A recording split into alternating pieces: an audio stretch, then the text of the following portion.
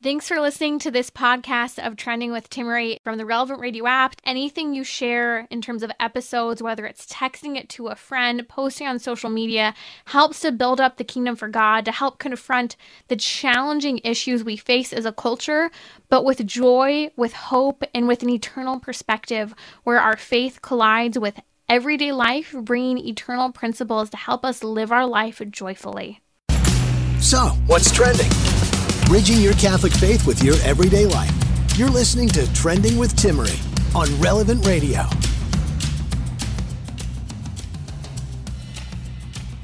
Welcome to Trending. Joining me today on the show is Dr. Jennifer Roback-Morse, and we are going to discuss two rather controversial topics. We often speak about in vitro fertilization and everything surrounding LGBTQ ideology today. And we will discuss what happens often in the moral ramifications of creating new life outside the body, the impact on the woman who is a surrogate or the woman who's going through IVF. Another take that is so important that we address is how all of these issues impact children.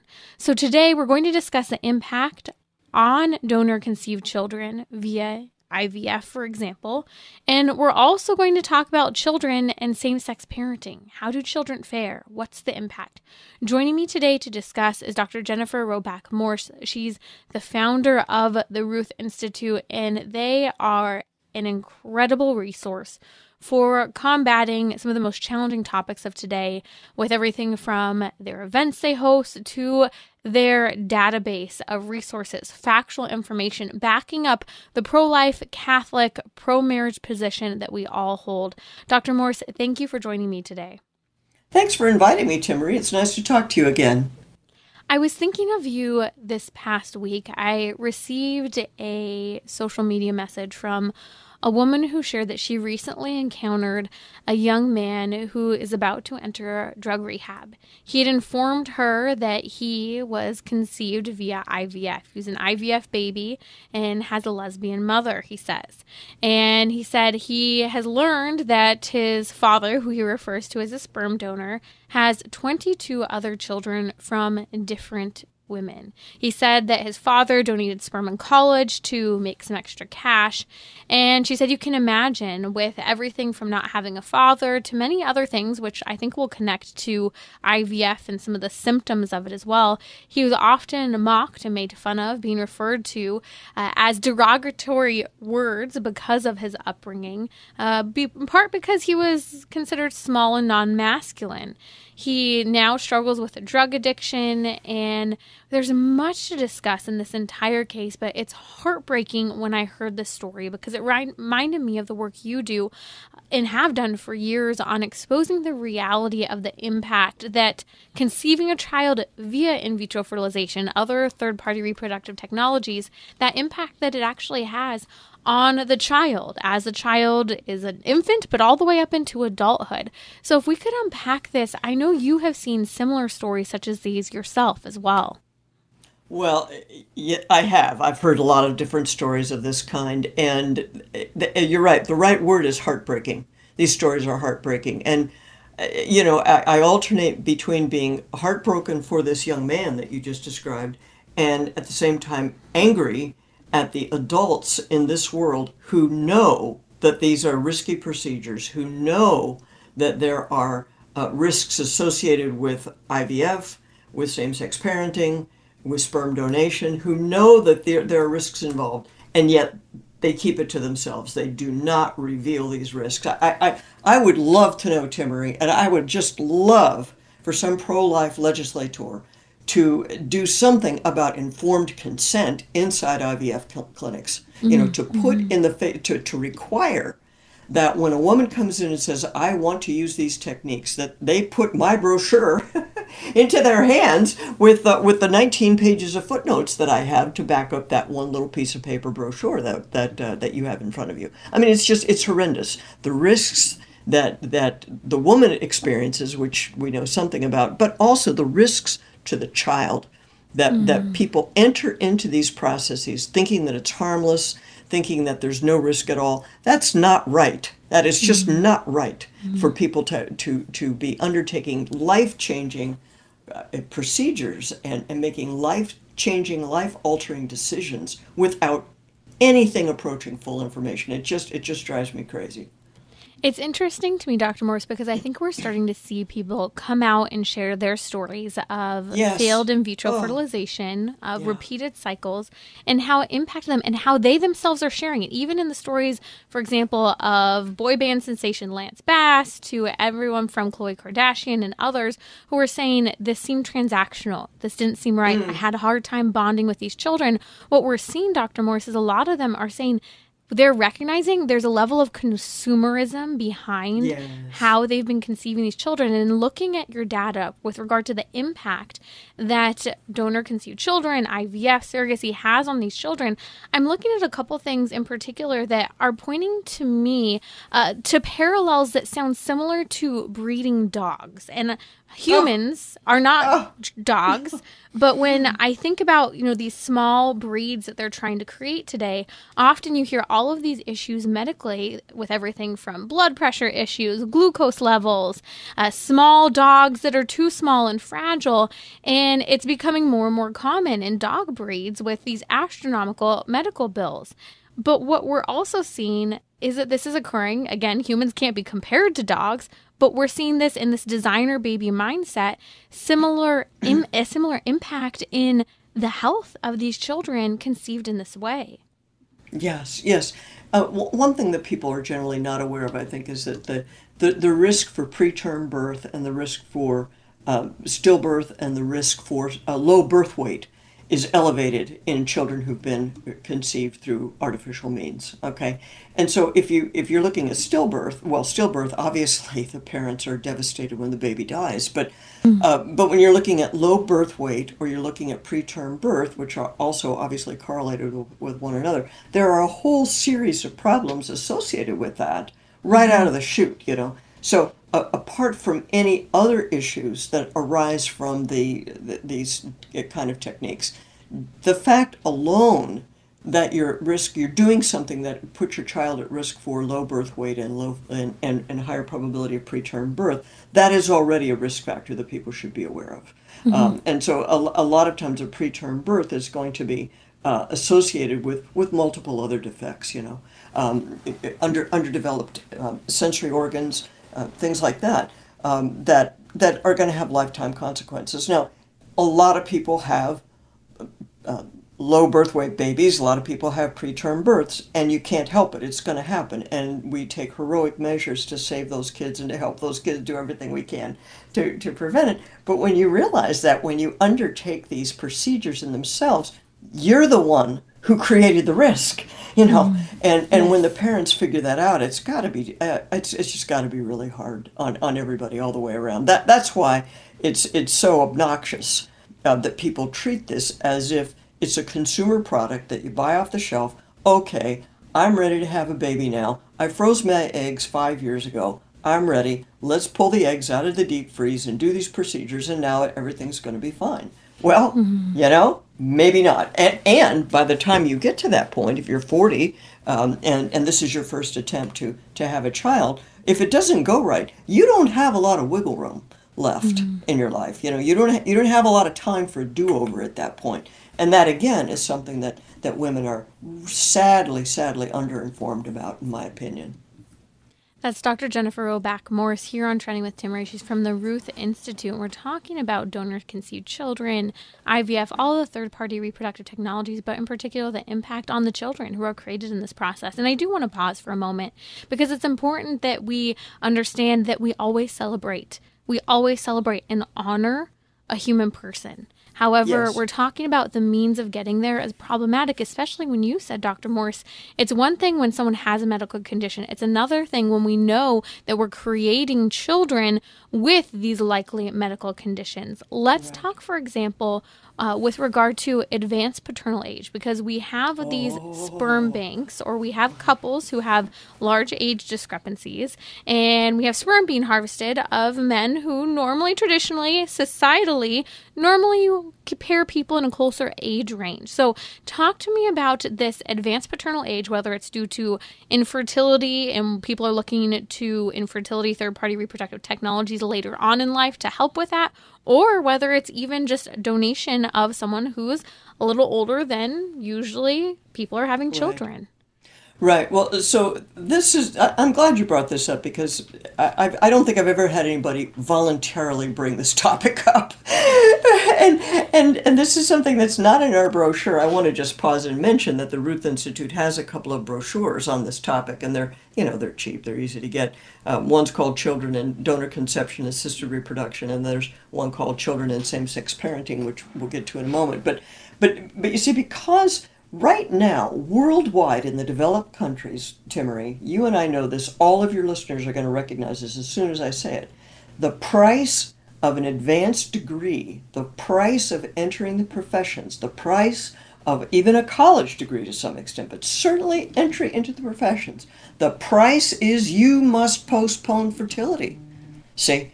And whether you're a man or whether you're a woman, we are expected to postpone our fertility so that the average age at first marriage is approaching 30 in the United States. The average age at first marriage and first conception in some European countries is 35, almost 40. That's the average, right? If that's the average, that means there are people older than that doing it. And so if you ask your question, women are tuned into the idea that, gee, as we get older, our eggs may not be as good. We may cease producing eggs. We may run out of eggs. And there's a higher, it's been known for a long time, there's a higher risk of certain kinds of birth defects as you get old, as the mother gets older. But it has not been as well studied, except until fairly recently. What difference does the advanced paternal age make? If the father's the father's gametes, the father's age, what difference does that make? And these studies are now 10, 15 years old, and they come out of Israel, are the ones that I'm familiar with, and there may be more recent ones too. But what they're finding is an elevated risk of an association between advanced paternal age and autism spectrum disorder, okay, the kids being on the autism spectrum, and also schizophrenia, an elevated risk of schizophrenia. And the theory is this: for a woman, if your egg is how do we want to put it? Is old and not so mature. Great. The baby doesn't make it. The baby doesn't make it, or you don't conceive. Okay. Right. But what they suspect is happening with the fathers is that they still produce sperm, but when the DNA replicates, it replicates imperfectly. But the imperfections are not enough to be fatal to the child. So the child survives, and it's great. We've got a baby. And we dodged that bullet. We got ourselves a baby. And then a few years later, they discover that their child has some issues that they didn't really expect, and that are not, strictly speaking, genetic in the sense of being inherited, right? But it is genetic in the sense that something went wrong with the gene replication process for the dad. And so, this is a factor. And the professional classes, a lot of people would prefer not to think too closely about it or talk about it too much. But I think it's really important, if you've had this type of issue in your family, it's a good idea to gird your loins, so to speak, be brave, and talk about it, if you can, as candidly as you can, knowing that there's no perfect proof, right? If your husband is 45 and you have a child on the autism spectrum, it doesn't prove that that's why. So I don't want anybody to think that I'm blaming somebody in that sense. But I do think if you look at us as a culture, as a society, as we promote the advanced age at first birth, the way we're doing, especially among the educated classes, we are setting ourselves up for something that we really should be thinking about a lot more carefully than we are right now. And so we should be thinking about, well, how can we make it possible for a young couple in their 20s to start a family and sustain that family without going bankrupt and still being able to participate in higher education and the professions and all the rest of it, That's, I think, where our thoughts should be going as a society. I absolutely agree. And I'll give a brief caveat and we'll post links to some episodes on how do you get pregnant, what's possible with advanced age. We have incredible NAPRO physicians who join us here on Trending. I always share my story. I have children in part thanks to NAPRO technology, which honors and respects the body of women, getting to the bottom of infertility issues and medical conditions that impact fertility so that you can have children if possible, rather than using birth control or turning to life-destroying, damaging for women's bodies, and bad for children, things such as third-party reproductive technologies. I do want to talk for just a moment. We've been talking about the medical side of this, and I shared a story at the beginning, but I keep coming back whenever I talk about the impact of children who have been conceived via IVF and the donation clinics, sperm donation clinics. And I remember you were actually the first person to ever put this perspective in my mind when you shared with me that you had met a young man who had countless siblings. Yes. From the same father who had donated quite a bit of sperm to a sperm bank, and it was disturbing for him because of who he was encountering. Can you share just a little bit about that story? Yes. Because I think this is significant. Yes, I remember that, and it's related to the story that you told at the beginning. You know, these guys have the idea that this is, you know, to masturbate into a jar for money is easy money, you know. And so this particular young man that I encountered, his father had had sold his sperm, I think once a month, all through medical school. And so there was, it was possible, it was imaginable that he might have had as many as 500 siblings, half siblings, you know. And he was in a middle-sized town, not a big city, not Chicago, but bigger than Lake Charles. You know, not 100,000, but not a big metropolis. And you know, he was looking around and seeing people close to his own age and thinking, that guy kind of looks like me. I wonder if, you know, kind of a thing. And when you think about that experience, you know, that an unknown stranger, a stranger that you encounter on the street, you could possibly be related to because of the way your father distributed his sperm. It is a very disturbing image, and in my opinion, no person should have to wonder something like that. You see what I mean? If you do what the church is telling you, and have one man, one woman for life, and you keep the sperm and eggs inside the body until you're ready to use them, and leave them there, you know, a situation like that's never going to arise. It's just never going to happen that you're going to be at the supermarket and wonder if that's your kid brother. Right. You're going to know your siblings. You're going to be attached to your siblings.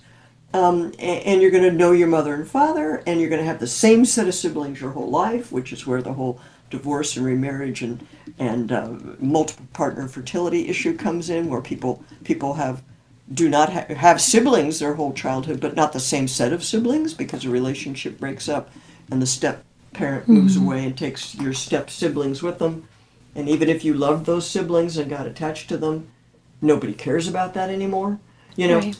All these kinds of things that young people in today's world have to put up with, that simply is not even on the table as a factor if you're living according to traditional Christian sexual ethics, which is one to a customer for life. That's what our Lord wants us to do. Yeah. And this is why we're talking about this, because some people say, why are you hating on people who can't have children? I get it. I really do. That's why I share my fertility story. I wholeheartedly, and I know you do as well in your own story, have such a strong heart for people who are struggling to have children. But fundamentally, on the side of the child, every child has a desire and a right to be known by his or her family, both parents and siblings. And even international law to date still upholds a right of a child to that relationship with their biological parents. But what's crazy here when we talk about children who are being conceived via third-party reproductive technologies and through sperm and egg banks, we're talking about children who, in the case that you just shared, have 500 siblings. I was talking at the beginning of the show about a young man who has 40 siblings. And this is the significance where it's almost defeating and impossible for someone to know and be known by their family. And I think that's very significant when we're giving this positive take as Catholics, as you're talking about, Dr. Morse, that we uphold the gift of marriage. We uphold the gift of procreation within the context of marriage and all natural, right? And that we celebrate new life that's the positive side. And this is what we hope for. And this is why we talk about these resources for conceiving children via natural means. And maybe just a brief comment, because I know people will come back saying, well, what about adoption? Children from adoption come into families and they don't have their biological mother and father. Yet we understand that the hope of that parent who is placing their child for adoption is to help give their child the best circumstances. I know you yourself have adopted. If you could speak for a moment from that perspective, when people say, well, you're just attacking people who can't have children. Yes. We are adoptive parents, we're birth parents, and we were also foster parents. Okay, so I can speak about it from a number of perspectives. But the first thing we have to understand about adoption is that the child who is placed for adoption has already lost something. Okay, something has happened that has made it impossible for their parents to, neither parent is available to take care of that child. That's the only reason somebody ends up being placed for adoption. Is that both of the parents are in one way or the other unavailable. And so from the child's perspective, they've already sustained a loss. And so what the institution of adoption is meant to do is to try to replicate for the child as nearly as possible what they've lost, which is a stable, loving home with a mom and a dad. That's what's just for the child.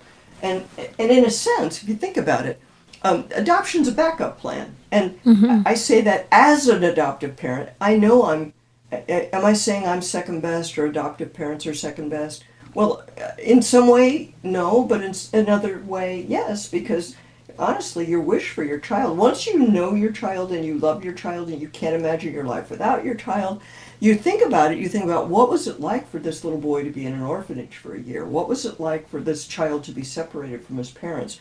You don't wish that on your child. You wish that none of that had happened. That they could have been with their mom and dad. So it's an odd, sort of perfectly imperfect setup mentally that an adoptive parent has to go through. You wish for the best for them, and at this time you are the best for them. But you know that they sustained some kind of loss, and you're not happy that happened to them. Of course not, And the other thing I want to say about from the perspective of a foster parent is that I can tell you for a fact that the children who were in our care, my husband and I, what they wanted was their mom and dad. They wanted their mom and dad to get it together, pull themselves together, and be appropriate parents. They didn't care about living in our big fancy house. They would rather live in the back of a truck or in the back of a van with their own mom and dad. That's what the kids want. And so I feel I'm quite confident that the perspective that we're offering here, the child-centered perspective that you and I have been talking about here, really truly is child-centered in the sense that, if you ask a kid, they're going to tell you that, that's what I wanted. That's what I want. That's Dr. Jennifer Roback Morse from the Ruth Institute, the founder of the Ruth Institute. We're going to come back with her discussing children and same-sex parenting. What's the impact on children in this context? Find her work at ruthinstitute.org. That's ruthinstitute.org. She has incredible data-driven content to help back up the position of the Catholic Church, the pro-life position, the position that upholds the family, children. It's so important that we have this information to engage in these conversations. We'll be right back with Dr. Jennifer Roback Morse.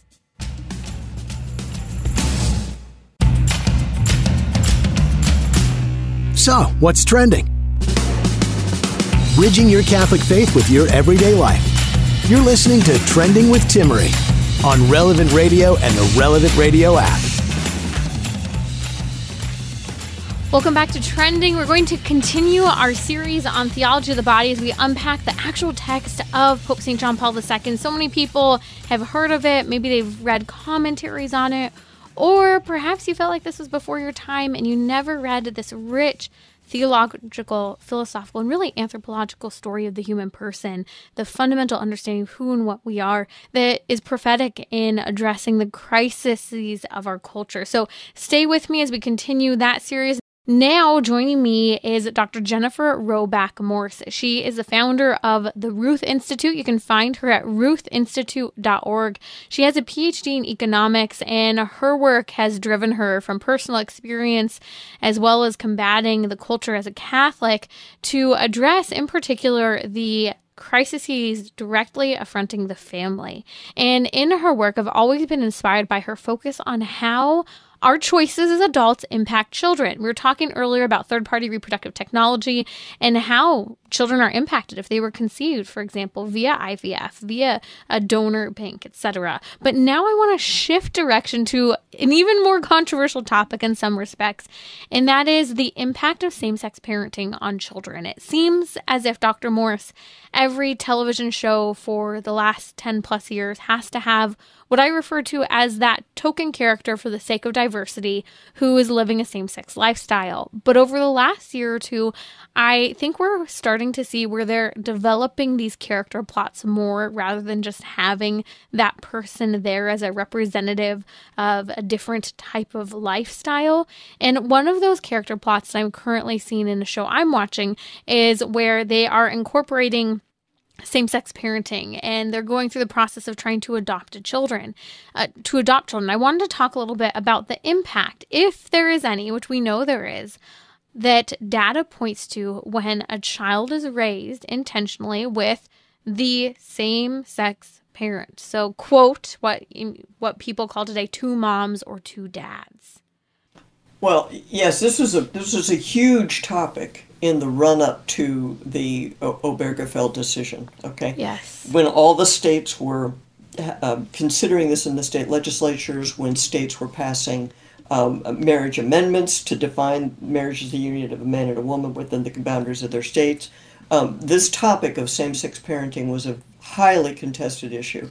And at that time, I was up on, every study, Timmery, I can tell you. And I would wake up in the morning and there'd be in my inbox 5 people saying, Dr. Morse, did you see this study? And I'd go, wait, let me wake up and look at the study. I'll get back to you.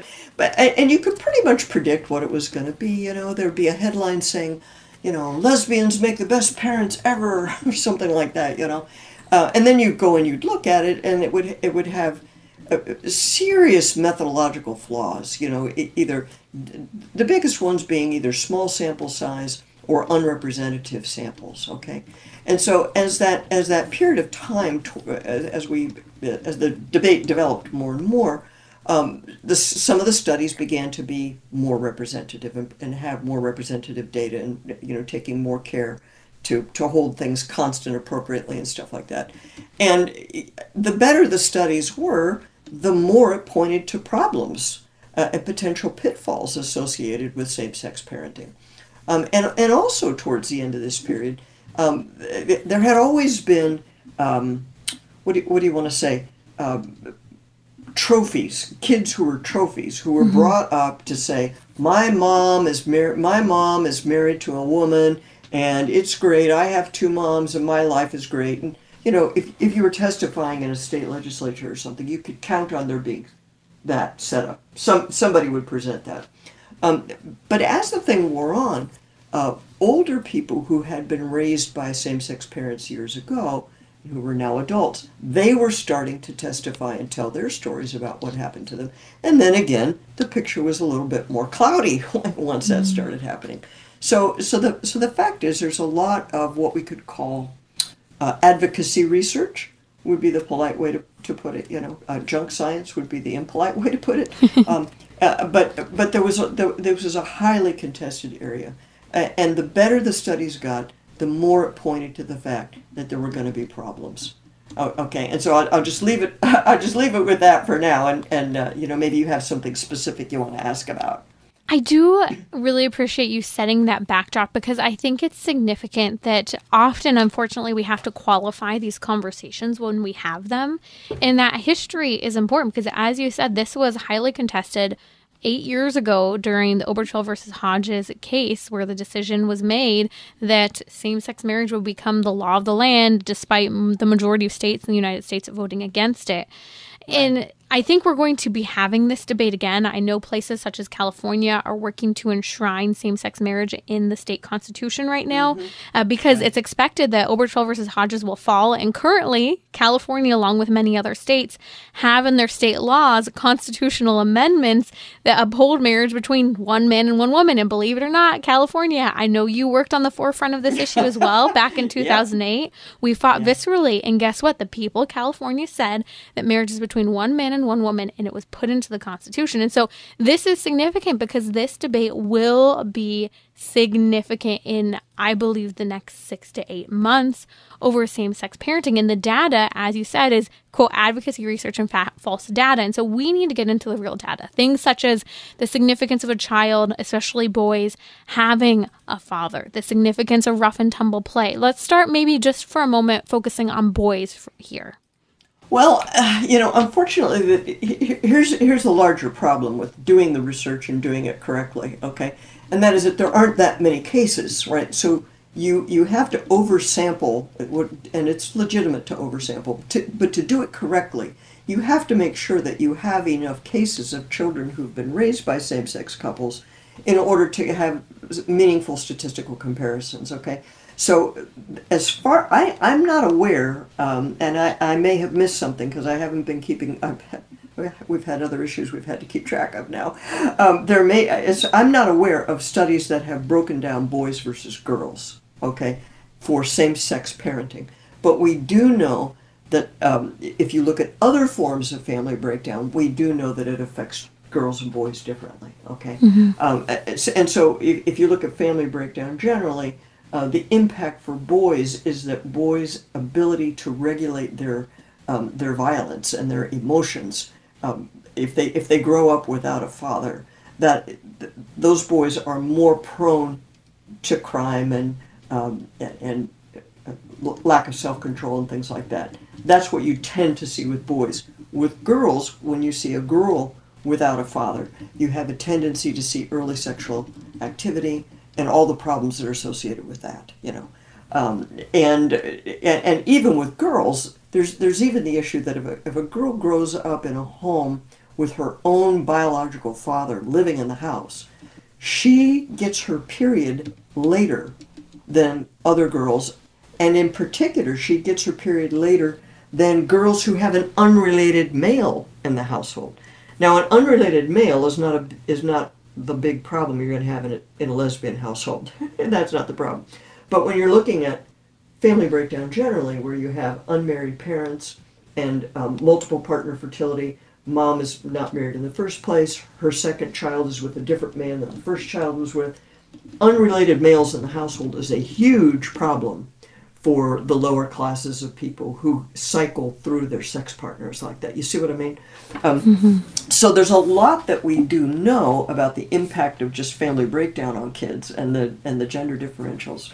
But it's hard. We don't have enough data right now that I'm aware of.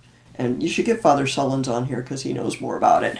I don't think we know right now the differential impact on boys and girls. Right now, we'd be drawing reasonable inferences. I think they'd be reasonable inferences to draw from family breakdown generally as to how a girl versus a boy would be affected by having two dads or two moms, Well, in one area perhaps we could talk a little bit about with regard to the impact that we see of data where children don't have, for example, again, the father in the home, we'll talk about that here, is boys, when they have rough and tumble play that come, boys and girls, from the father, they learn things such as self-control with regard to how far goes too far. They learn delayed gratification because that's a desire of boys and girls to play and rough and tumble play with their parent. And they learn, no, I can't have this now, but I can look forward to when dad gets home or when he's ready to do this after he's been home after dinner. Or for girls in particular, but I would also argue in today's culture with the radical sense of sexuality and how it's been, learning safe touch as well. It's so important for girls, but I would really argue for boys as well today. Yes, everything that you say is true, and I would just add to that what you said. The fact that when the play gets too rough, the game stops. If somebody gets hurt, dad puts a stop to it, right? And if you think about the alternative, one big alternative to rough and tumble play with your dad or your older brothers, one alternative is video games. And what happens in a video game when someone gets hurt in a video game? You get points. You get points for killing someone. You know, and some of the games have very graphics, right, of people getting blown up and things like that. You know, so it's not nothing that we're sacrificing here. You know, that children do not have that personal interaction with an adult male who can help regulate their emotions, regulate their bodies, all of those things that go into it. And you're replacing that with virtual reality. There's a lot of loss there that we haven't fully come to grips with.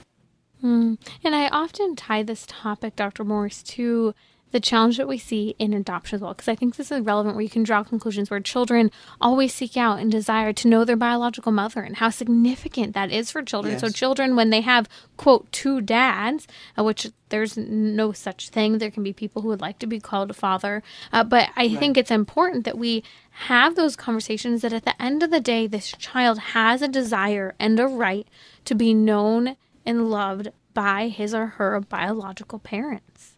Yes, that's really true, and that has had to be downplayed so much in our era of radical family breakdown. I mean, it's bad enough when kids lose access to their parents because of the divorce, right? That's bad enough. But for their lives to begin with the idea that they will never know one of their parents, that the law blocks them from knowing, okay? I mean, the whole legal arrangement of anonymous sperm donation is the law, literally, in a radical way, coming between a child and their parent. And why are they doing that? Because the adults want it. And when you look at it from that perspective, what are we doing? You know, what are we doing? How can we justify this in our minds, you know? I want to share a little story because it's been significant for me. You know, I've shared before, we were talking about this last week on the show. I have many relatives in my extended family, some of whom I grew up very close to, who've lived in same-sex relationships, having partners that I've known or my family's known even longer than I have existed here. And something interesting to me in the last 5 years is that two sets of my neighbors over the last couple of years directly next door to me have been two sets of neighbors that were in same-sex relationships. And one of those homes, there was a family where there were, quote, two dads and three children, three young males. And, you know, you could in some way say, great, this is a boy house, two dads, three boys who are in their teenage years. And during that time I was there, I was fascinated, and I do have to share, fascinated by the context of what was happening. On one side, I want to share that they have been, by the way, some of the kindest and most thoughtful neighbors I've ever had. But on the other side, in the state where I saw these three young teenage boys, I was pregnant during that time. And Dr. Morse, I remember those teenage boys would just sit outside and stare at me while I was walking around with this look of admiration and desire, not wrongful desire, but desire out of curiosity. Because here I was very pregnant, carrying my child, and there was that longing that I saw on their hearts. And we would, you know, be walking the neighborhood, and they would just look at me with this very sweet smile, a smile of curiosity. And it broke my heart because what I saw there in those simple little interactions of these kind young men was a desire for something that had been rejected, whether it was via abandonment or whether in this context also through two people choosing to live as same-sex parents. And my heart broke for these young boys. That's really interesting. Were you ever able to verbalize that with them? Did I thought, share their feelings about that? I thought with time it would be a door that would open. We ended up moving actually out of the state for a season. And I thought especially it would be a door that would open after I had my daughter. And it was also during COVID, so there was some fear on their part about having too much of a close contact as well at that time.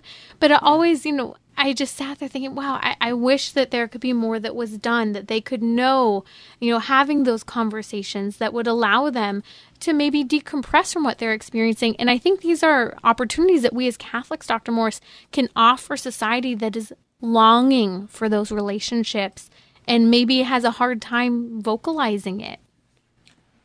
What you're saying is very interesting to me. I've never heard this story before. I've heard I hear a lot of stories, Timmery, but I haven't heard this one before, and I think you're onto something very interesting. I really do, because what you're describing is completely credible to me. You know, in other words, I can easily picture a child, an adult child, or you know, and not a baby, not a child in the sense of a baby, but a reasonably mature young man. Being Longing, in awe, yeah. being in awe of what they were seeing, and whether they're, of course, their fathers didn't mean to do that to them. I assume, you know, nobody means to do that. It happens as a byproduct of something else they want. But yeah, that's very fascinating. Dr. Jennifer Roback-Morse, thank you for joining us. It's a reminder that we need to have our eyes and hearts open to what's happening in the culture. Seeing, yes, people say love is love, but there's so much more to that. There's the child, and there's that longing, desire, and that right to be known and loved by your parents. And we have a role to play in helping to heal those wounds. That's Dr. Jennifer Roback-Morse. Find her at, this is an important website, take it down, ruthinstitute.org. You need to have this data, references. We'll post a link on social media as well as in the episode notes where we tagged Dr. Morse as well. We'll be right back.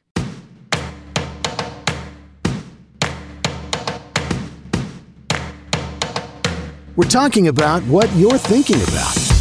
You're listening to Trending with Timmery on Relevant Radio and the Relevant Radio app. We're wrapping up our first week in our series on theology of the body, a crash course in what Pope St. John Paul II said, how prophetic it was, the historical context. So if you have missed any of it, be sure to check out the podcast. Even if you missed the daily episode, be sure to subscribe to Trending with Timmery at relevantradio.com/trending. You can catch us on the Relevant Radio app and wherever you listen to your podcasts as well. But you need to pick up the Relevant Radio app because it's easy to share, text an episode to a friend, but also there you can find and discover prayers and other great content from the show. I want to discuss, as we're diving into this topic of freedom, a comment that was made yesterday as I talked about what is freedom from a Catholic perspective. And someone called in, I didn't get to share this. They called in and said this: freedom comes with another part as well. Because I was sharing just a little context, freedom is for the purpose of doing what is good, what is right. There's a quote that I shared if you weren't with us yesterday on the show from Pope St. John Paul II. He says, freedom consists not in doing what we like, but in having the right to do what we ought. And I discussed how fundamental this is as human beings, that we have this deep need and capacity for love and relationship, to give that to others, but also to receive it from others as well, that other people need this and we do too. And yet this call that came in, he said, freedom comes with another part. We have the right to the consequences as well. What does that mean? We have a right. There's a sense of justice in the fact that when we exercise our freedom, we have a right to the consequences that come as a result. Consequences, for example, to the body. We've been talking about third-party reproductive technologies and same-sex parenting today here on the show. What happens? Well, there are a lot of things that fall out that happen from the body, the soul, the mind, the psychological development of the human person, the interpersonal dynamic. That's the fallout of our freedom when we fail to choose what we ought. And that is very significant. And I think that as we dive into our Theology of the Body series, continuing to unpack Pope St. John Paul II's catechetical teachings, 133 of them, we bring this back to the historical state of the human person, as we were talking about yesterday in our series. That Pope St. John Paul II, when talking about some of the words of Jesus Christ in Matthew chapter 19 and Mark chapter 10, and his response with regard to marriage, that Jesus Christ appeals to the beginning, the dawn of creation, the human person as created male and female, in the image and likeness of God, with dominion over the earth. And what Pope St. John Paul II emphasized is the historical state of the human person has two dimensions. First and foremost, that original state of innocence, that prior to the fall, the person had sanctifying grace. That person was in an original state of absolute innocence. But then after that came original sin, human sinfulness, concupiscence that we all carry now. But what's significant here is that we're made for so much more, and we are restored by grace. And this is the gospel of Jesus Christ, that even in the midst of that historical state of the human person, it's the prior, that is the original innocence of the human being, that we need to focus on and regain. And in fact, Pope St. John Paul II, in discussing, right after using that phrase for the first time, quote, theology of the body, he starts to talk immediately about the redemption of the body. And this is the eternal perspective that we are called to have here and now, in whatever context of human history, in whatever political climate, or in whatever ideological crises we are experiencing in our day. In fact, Pope St. John Paul II, when talking about the redemption of the body, talks about St. Paul in his writing to the Romans, where he says, "We ourselves who have the first fruits of the Spirit groan inwardly while we wait for the redemption of our bodies." Why? Why do we wait for the redemption of our bodies? If God created us, aren't we good? We are inherently good. But we also have the mark of original sin, and we need to be restored to God's grace. And that is done through the grace of our Lord Jesus Christ distributed to us via the sacraments in the church. And that we have a responsibility as baptized Catholics to be preserved, to be sustained in that state of grace. I remember some years ago, my friend's child was being baptized, and right after Father baptized this little baby girl, he looked up at all of us, threw his finger up, and made eye contact, it felt like, with every single person there for a moment of silence. And he said, "And now you are responsible for helping to preserve the state of grace in this child. That is what you're responsible for as a community, but this is also what we are responsible for in ourselves. This is a responsibility for me, for our children that we have, that we understand that even in the fallen state of the human person, we are glorified in Jesus Christ, and that the redemption of the body is what all of creation groans for, as is said by St. Paul in Romans chapter 8, verse 23. This perspective is something we have to understand guarantees our relationship with God. It helps us to understand, as Pope St. John Paul II says, man's hereditary state of sin and his original innocence. And that it's the original innocence that we need to regain through the grace of our Lord Jesus Christ in the redemption of the body.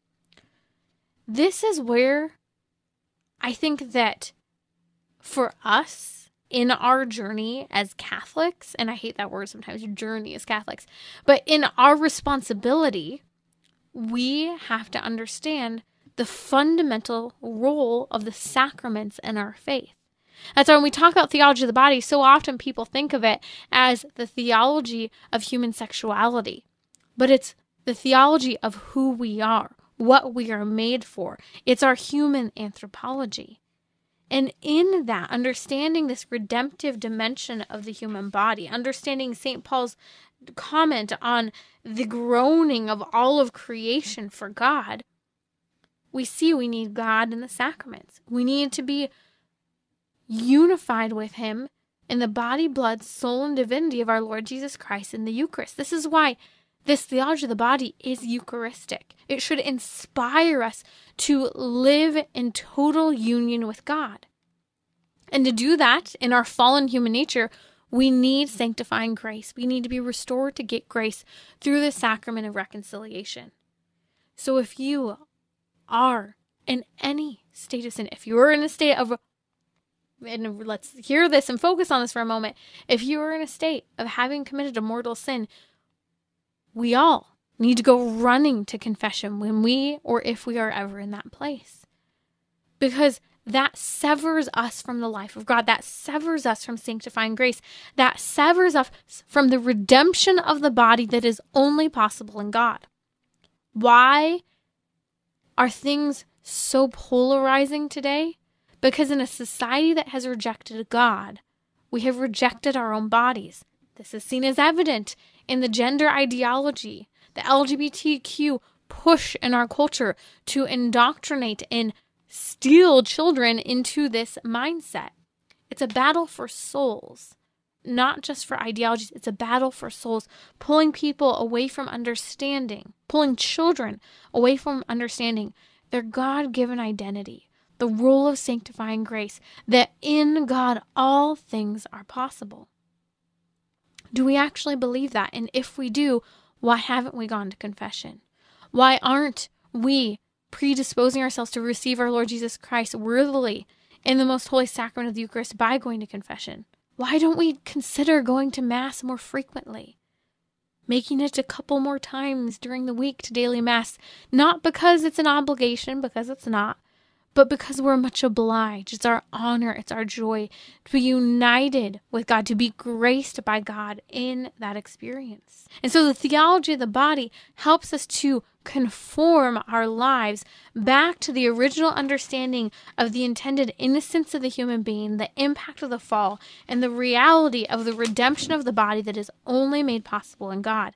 That's what we need to understand in the midst of our own internal turmoil. Experiences within the family, experiences within our micro communities, experiences we see internationally, worldwide, with ideologies raging against us. This is the answer to what is happening with everything from the pro-abortion culture to the LGBTQ ideology to the brokenness within our own hearts as we groan and long for Jesus Christ. It's been a great hour. I'll be back with you in a couple weeks here on Trending. Be sure to catch the podcast. I'll be out of town, but up next, the Family Rosary across America, and Brooke Taylor will be filling in for me next week here on Trending.